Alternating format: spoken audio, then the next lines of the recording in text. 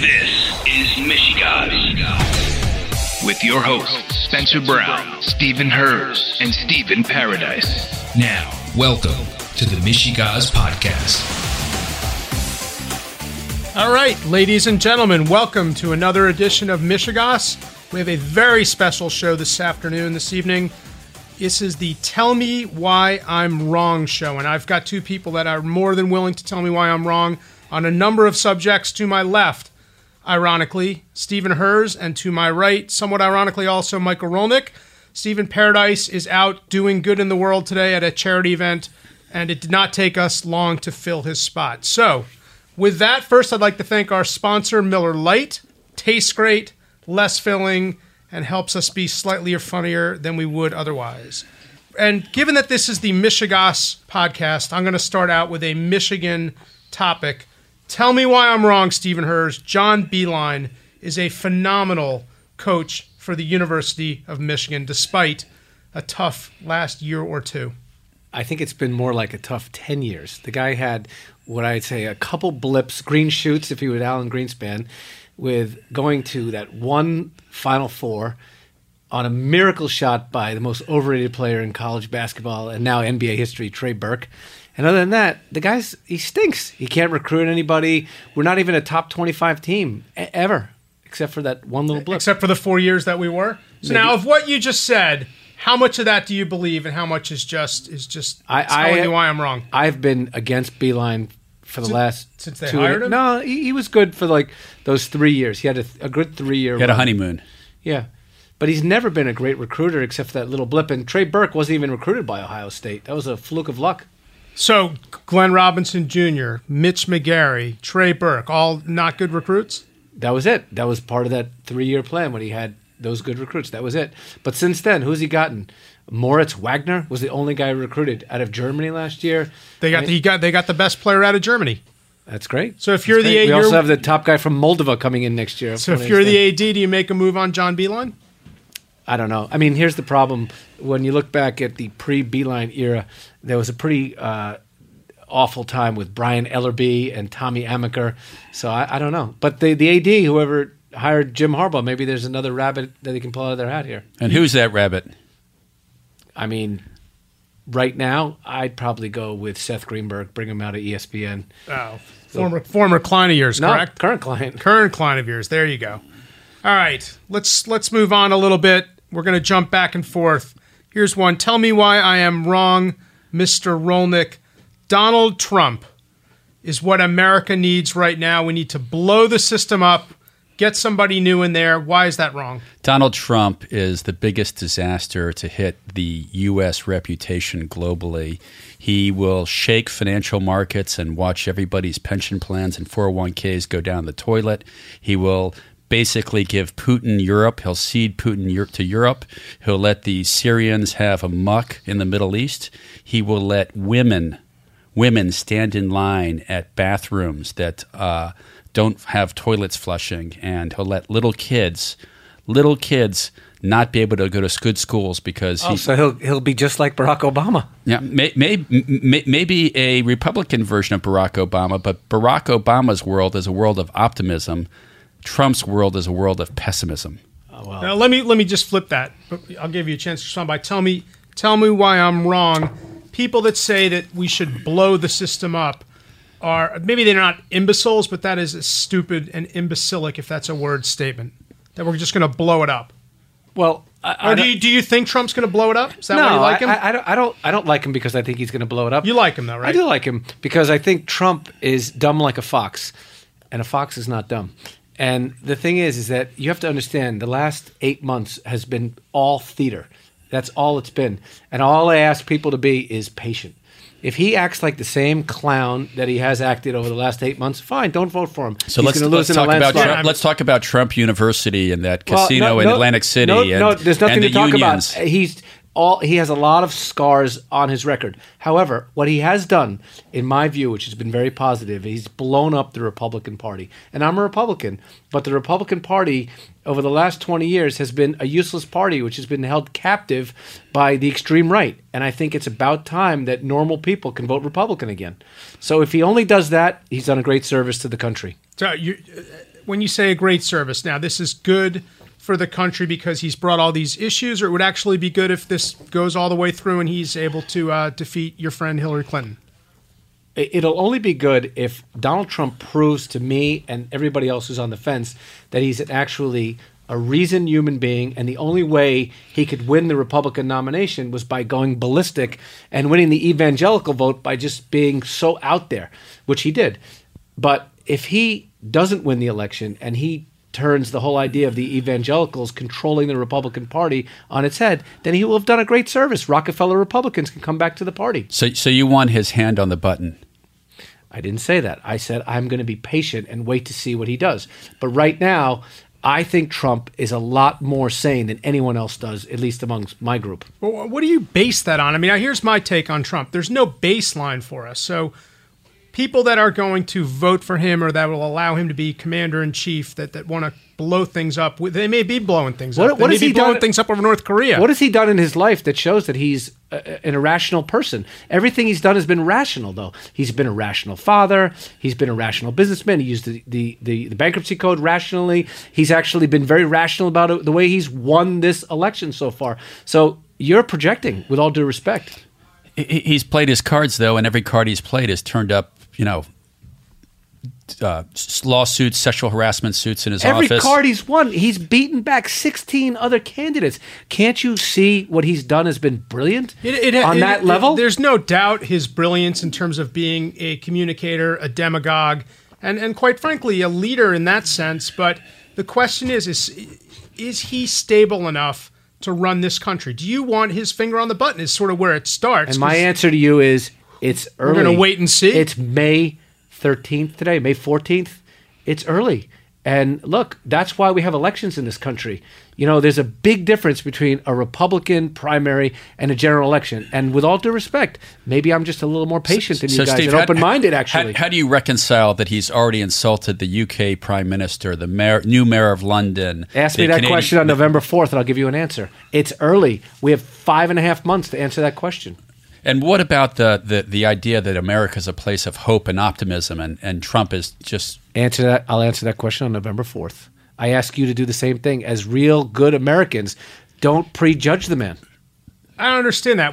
He's now been running for more or less a year. He's not running for president yet. He's been running for the Republican nomination, which required someone to go off the rails to beat back 16 other candidates. I mean, that's what we've had is political theater. That's all I'm saying. But isn't the Republican Party that he's in just the party of the ultra-right? He is not a Republican. Donald Trump is not a Republican. He could have won the Democratic nomination the same way.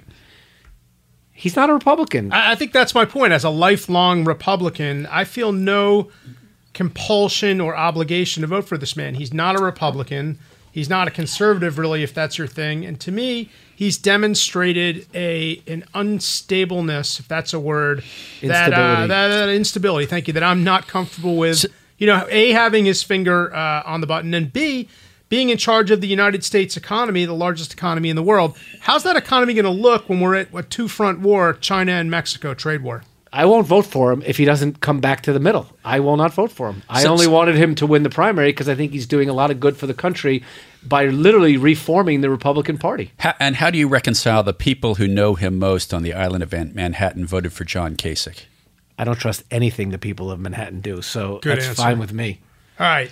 And I live here.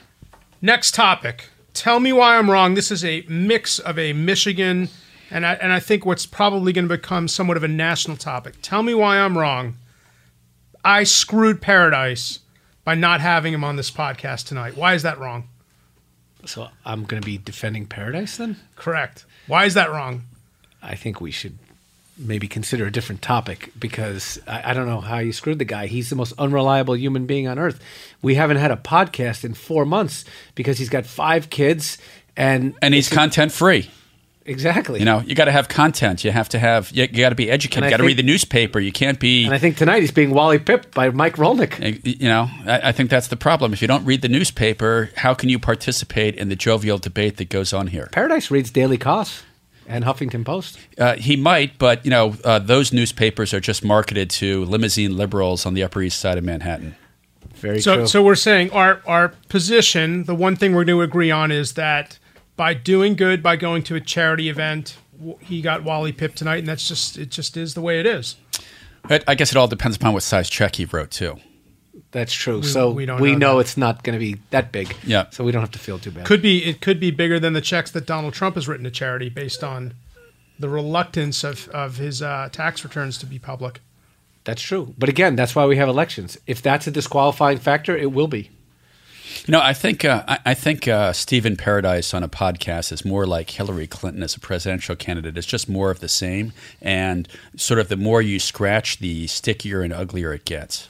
Wow. Never thought I'd live long enough to hear Mike Rolnick criticize Hillary Clinton. The Paradise's listening will last till about the 10:36 mark of this podcast. All right, let's switch to another Michigan topic, and this one's kind of one that interests me because I'm on both sides of it.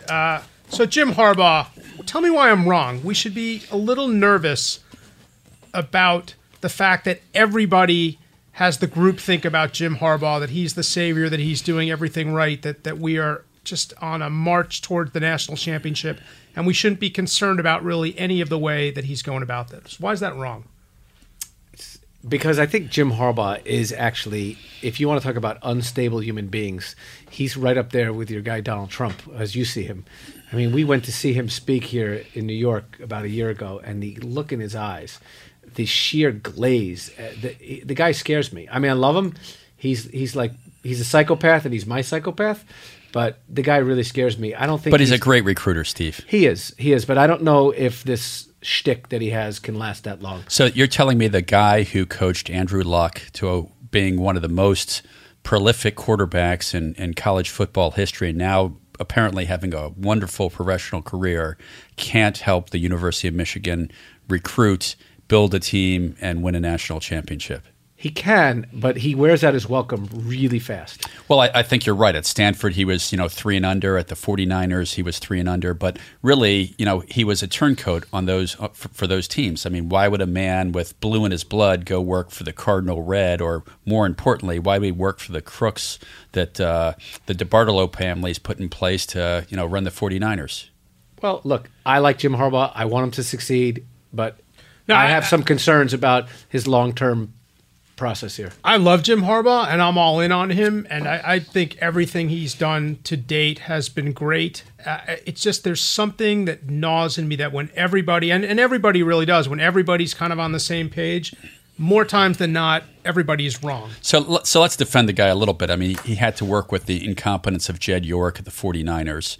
He made a very, very good call, I think, leaving Stanford on the top and leaving a good legacy at Stanford to go to a team that, he made some hard calls on quarterbacks.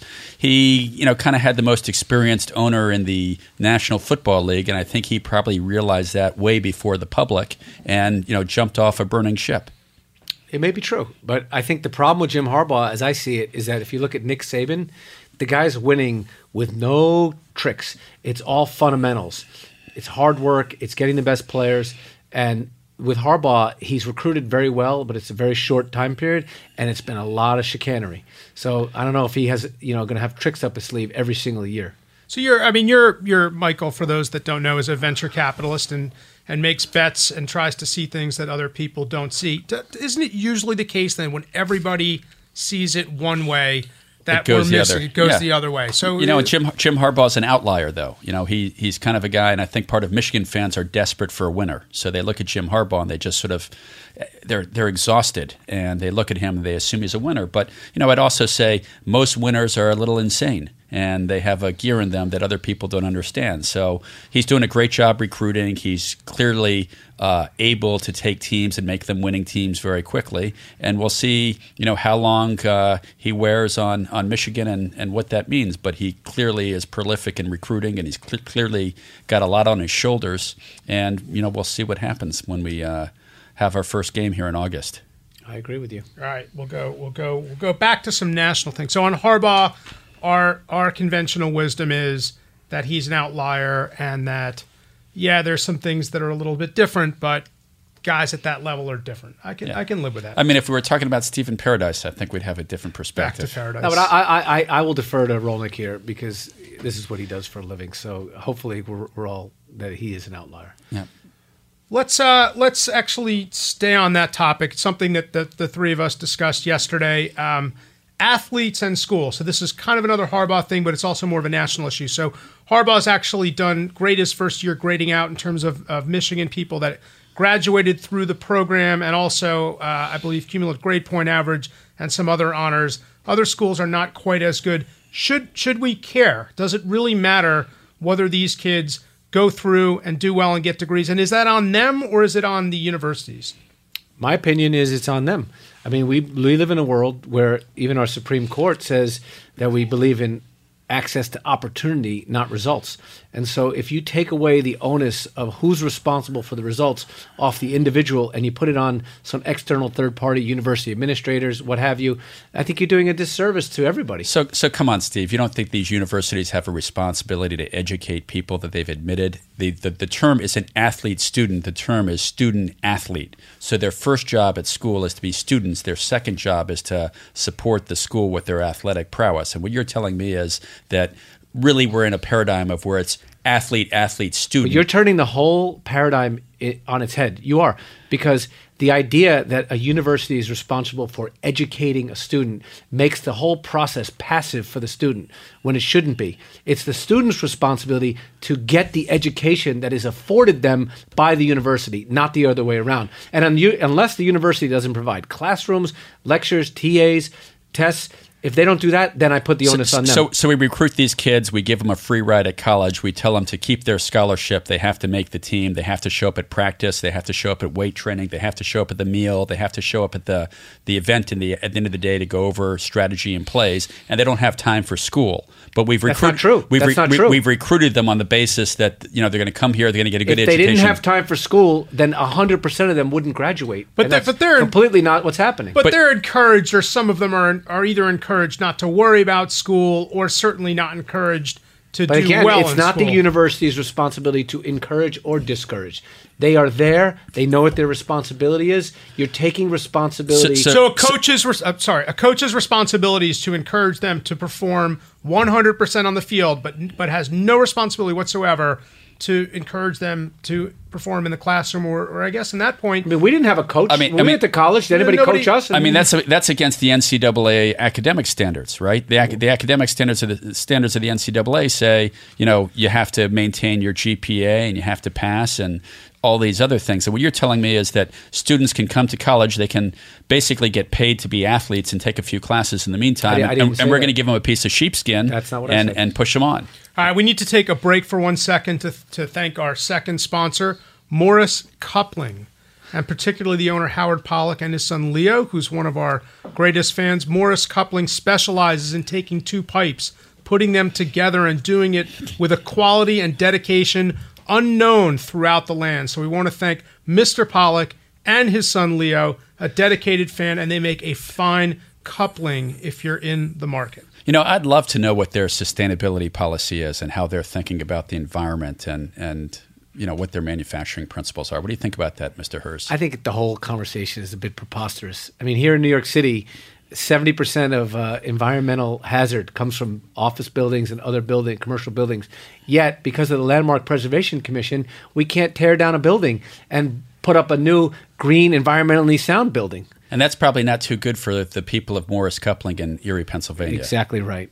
Or for Knoxville, Tennessee, for that matter. So now, tell me why I'm wrong here. Like when I go, and maybe this is a little graphic, but when I go to the bathroom, I'm sort of going in, I'm coming out. I'm not really that worried about who's around me. It's a straight beeline in and out of there. So tell me why I'm wrong. This whole thing with transgender bathrooms and with the Obama administration dictating who can go into what bathroom is really a great deal of nothing.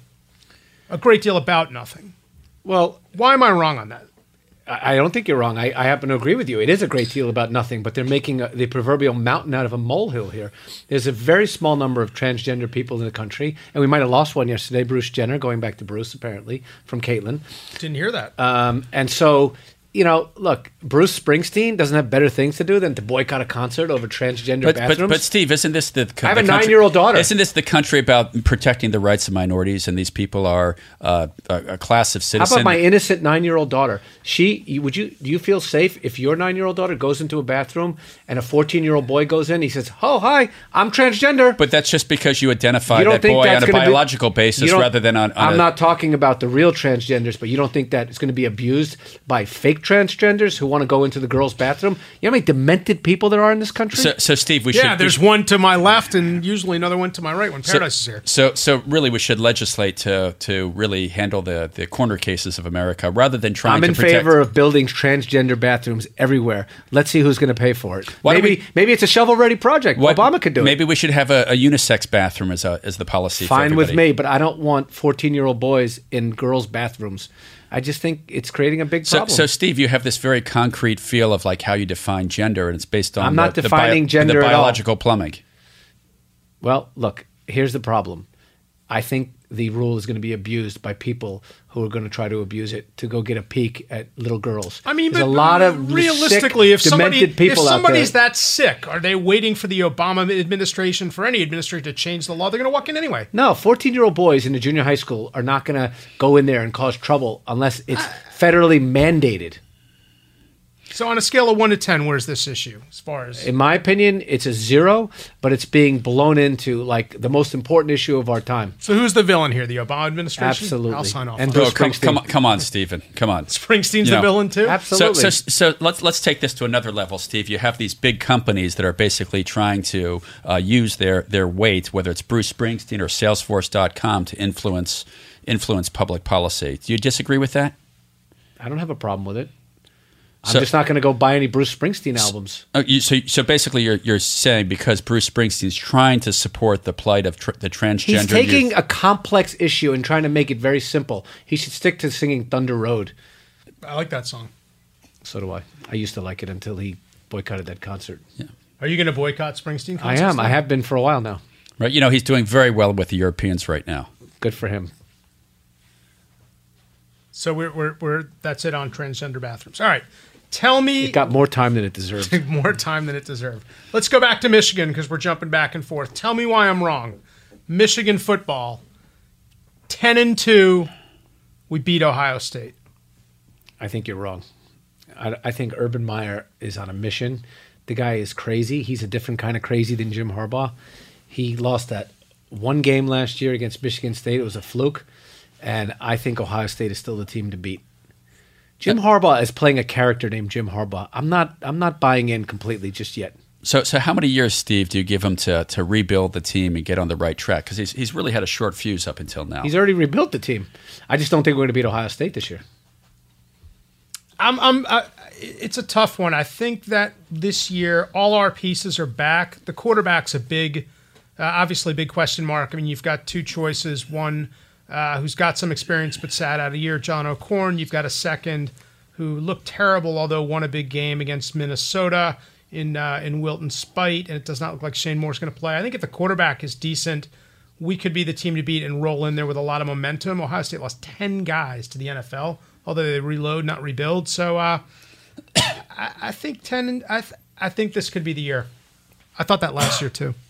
Listen, I hope I'm wrong, but Urban Meyer, he's got a much longer and better track record on the college game than Jim Harbaugh. So, Steve, you just like doing what the bookies in Las Vegas do. That's really what you're doing. You're betting on Trump. You're betting on Ohio State. I won 50-1 odds on Trump going back to July of last year. All right, I'd like to win the nomination. John Podhoretz, New York Post columnist. It's on Facebook.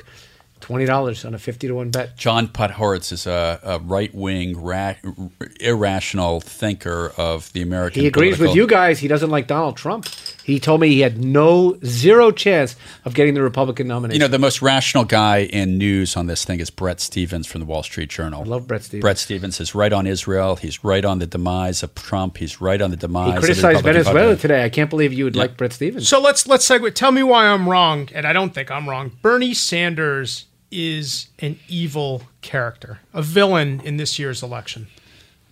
Bernie Sanders is really just populist sentiment packaged in a 70-year-old man who was probably 74, who was probably at Woodstock and fell asleep like Rip Van Winkle and woke up in 2016. But with that said, he's tapping into those who are disenfranchised by what's going on in Washington. They hate seeing the 1% get wealthier. They hate seeing banks getting bailed out. They hate seeing carried interest on private equity firms. They hate seeing Wall Street essentially blow up the economy for 2 years, create a huge housing crisis, and then get bailed out while America is basically sitting there suffering the reverberations of what happened in 2008 and 2009. And I think Bernie Sanders has just packaged that in a way that maybe he doesn't have the precision of policy and programs to back it up, but he's, just like Donald Trump, tapping into that unspoken majority of voters out there. It's bizarre, but I agree with you.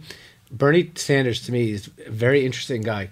He's way right and way wrong at the same time. He's right about everything you said, about all the frustrations and the reasons why he's popular, but all of his ideas are wrong. So it's very hard for people to keep those two diametrically opposed ideas in their head. But he is doing something very similar to Donald Trump, and no one's talking about it. Just as Trump, I believe, is doing a service by destroying the Republican Party, Bernie Sanders is destroying the Democratic Party. And we will have not seen the end of Bernie Sanders yet until, I think, the middle of July. And you may have riots. Everyone was talking about having riots at the Republican convention.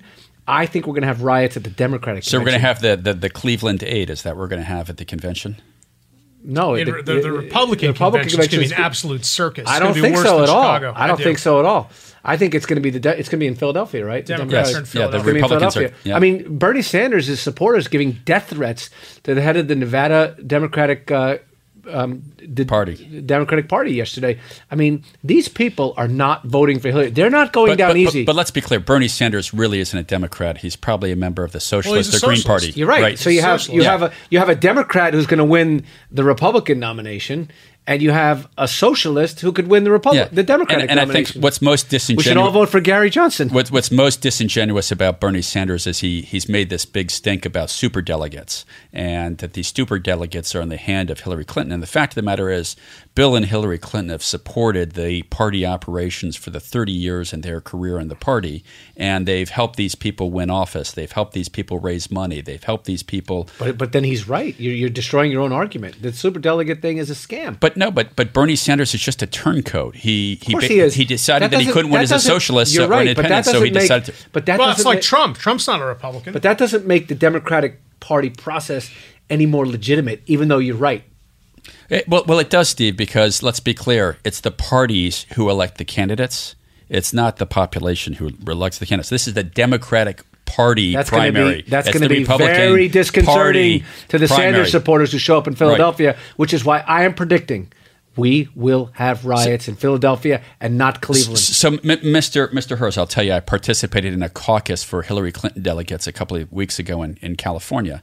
And what it turns out is that caucus process isn't run by the San Mateo County Election Board. It's run by the Democratic Party.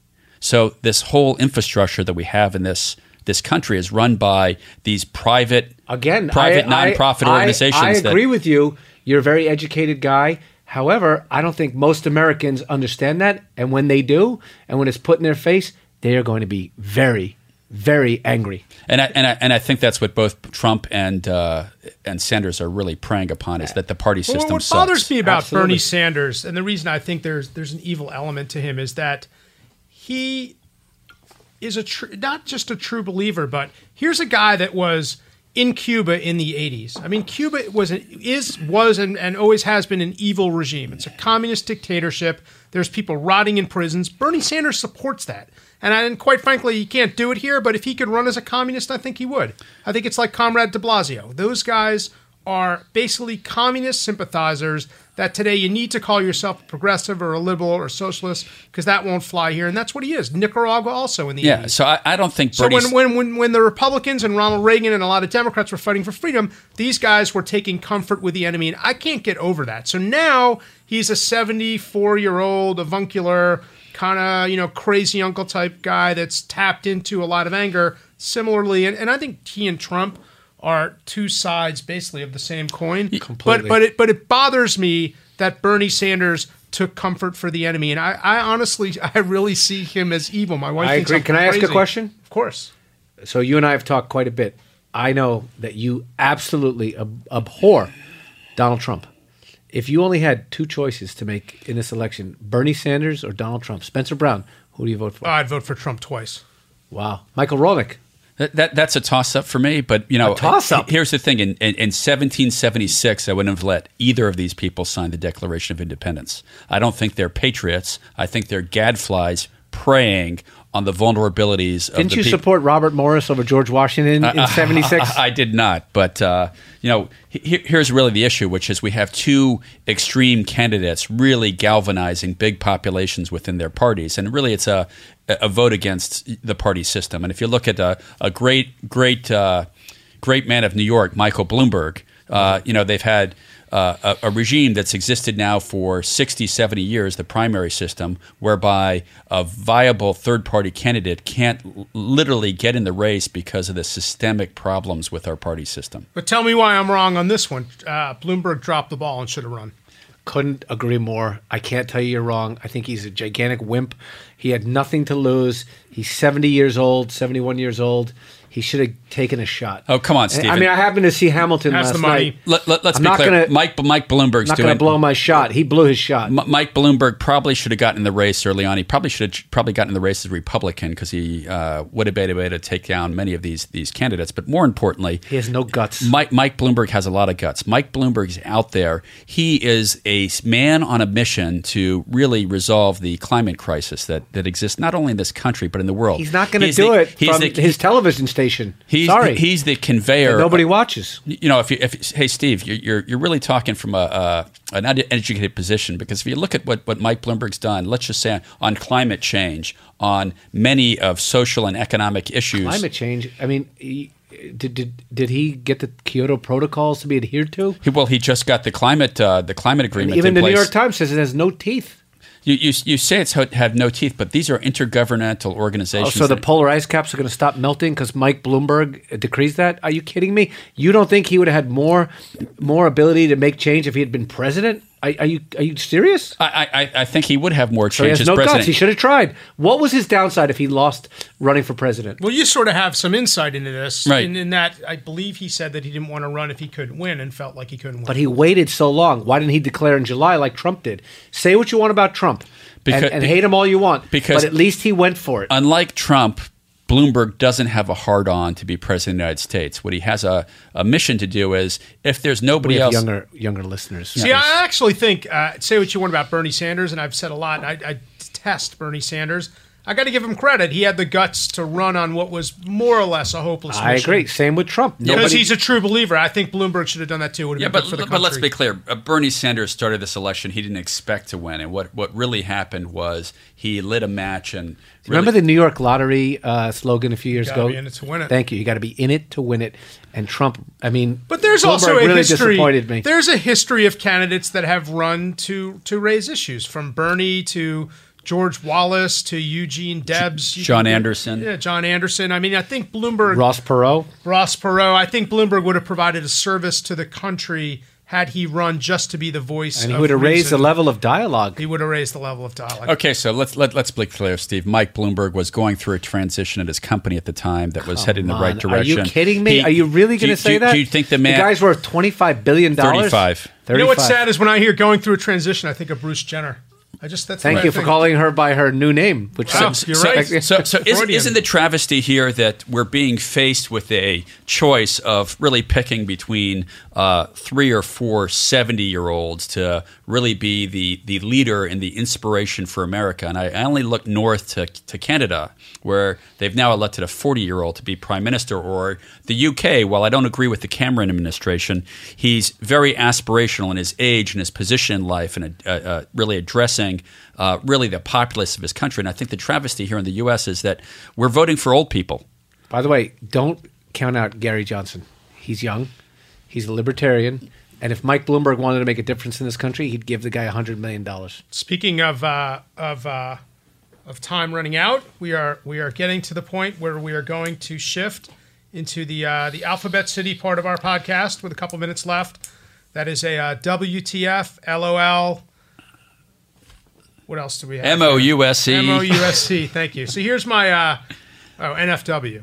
My WTF. My WTF for the week goes back to Donald Trump. Like, it's one thing to take on our greatest ally and basically say you're not getting along with David Cameron and call out the Muslim mayor of London, et cetera, et cetera. It's another thing to also take on probably the greatest company that's been hatched in the United States in the last 20 years, and maybe one of the greatest that's ever been hatched. WTF. I mean, you're going to hate our allies, and you're going to hate essentially the greatest country, the greatest company in the greatest country in the world, and you want to be president of the United States. That's just another reason I'm going to add to my list. Haters are going to hate Stephen. You didn't even mention the company. That's Amazon.com. I think our listeners, all 30 of them last week, know that. Look, I love Amazon, but they are dumping their goods at a loss on the American public. And we are only too stupid and unsuspecting to see what's happening. And I agree with Trump. You think Jeff Bezos bet he bought the Washington Post because he didn't want anything other than political influence? Are you that naive, Spencer Brown? Come on. He bought it for a simple reason, just like Sir Edmund Hillary climbed Mount Everest. Because it was there. Come on, Stephen. Really, Amazon is probably the greatest invention on the planet. It's disintermediated all these brick and mortar players in commerce. It's the king of the cloud. It creates. It's killed the middle class. I can't believe a guy like you can hold that viewpoint in your mind and claim to be a liberal. So really, Steve, you want us to go back to steam engines and the printing press? I didn't say that, but what I do think is fair, and it would hurt me as a person, but I would be willing to do it. Is why should I be able to buy a pair of sneakers at a store, or have to pay taxes and not pay taxes on the internet? It's a scam. It's not a scam, It's Steve. a complete scam. It has to do with our old, out of sight, out of mind tax regime that really doesn't work in this country. And in fact, I'm not familiar with the Commerce Clause. It's interstate commerce. It should be taxed. But Steve, let's think about it. It's not a question of taxes. You're changing. You're like Ted Cruz, debating with Ted Cruz. You're changing the topic. The fact of the matter is that Amazon, for all these employees, all these union employees, is sitting in their 401ks. And if you've watched the Amazon story over the last 10 years, these disenfranchised steel workers that you mentioned, these folks at Morris Couplings, frankly, are really benefiting from having Amazon. Let's not pick on our sponsors. Look, I have one WTF, and I think that what's happening in this country is very dangerous. And I think we're in a bifurcated situation right now. My wife said this. The Trump voters there was a story today by Nate Cohn rather, in the New York Times about how Trump voters, the Trump is polling way higher than people think because these people are being forced underground. And I think that if you are not in favor of transgender bathrooms, or you're not in favor of gay marriage, or any of these new politically expedient positions, not only can't you hold those positions, but you can't even talk about them in public. And that, I think, is doing a huge disservice to the good of our country. So, Steve, come visit me out in San Francisco, and I'll show you what the real face of America looks like. The People's Republic. Last word here, Michael Romick. I'd like to propose a eulogy to Steve Paradise and hope that he had a great time at his event this evening. I'm sure he... for our Jewish listeners, can we say Kaddish for him on this show? Exactly. Because you've replaced him. Yeah, and I'm hoping he gave more than a Hamilton for his contribution. But, Steve, good luck. He gave a Harriet Tubman. Harriet Tubman. From what I understand. He loves Harriet Tubman. Yeah, exactly. All right, and on that note, it was great to be back. We were better than ever, which says a lot about the present, more about the past. And we look forward to our next version of Michigas when Stephen Paradise will be back. Have a good night.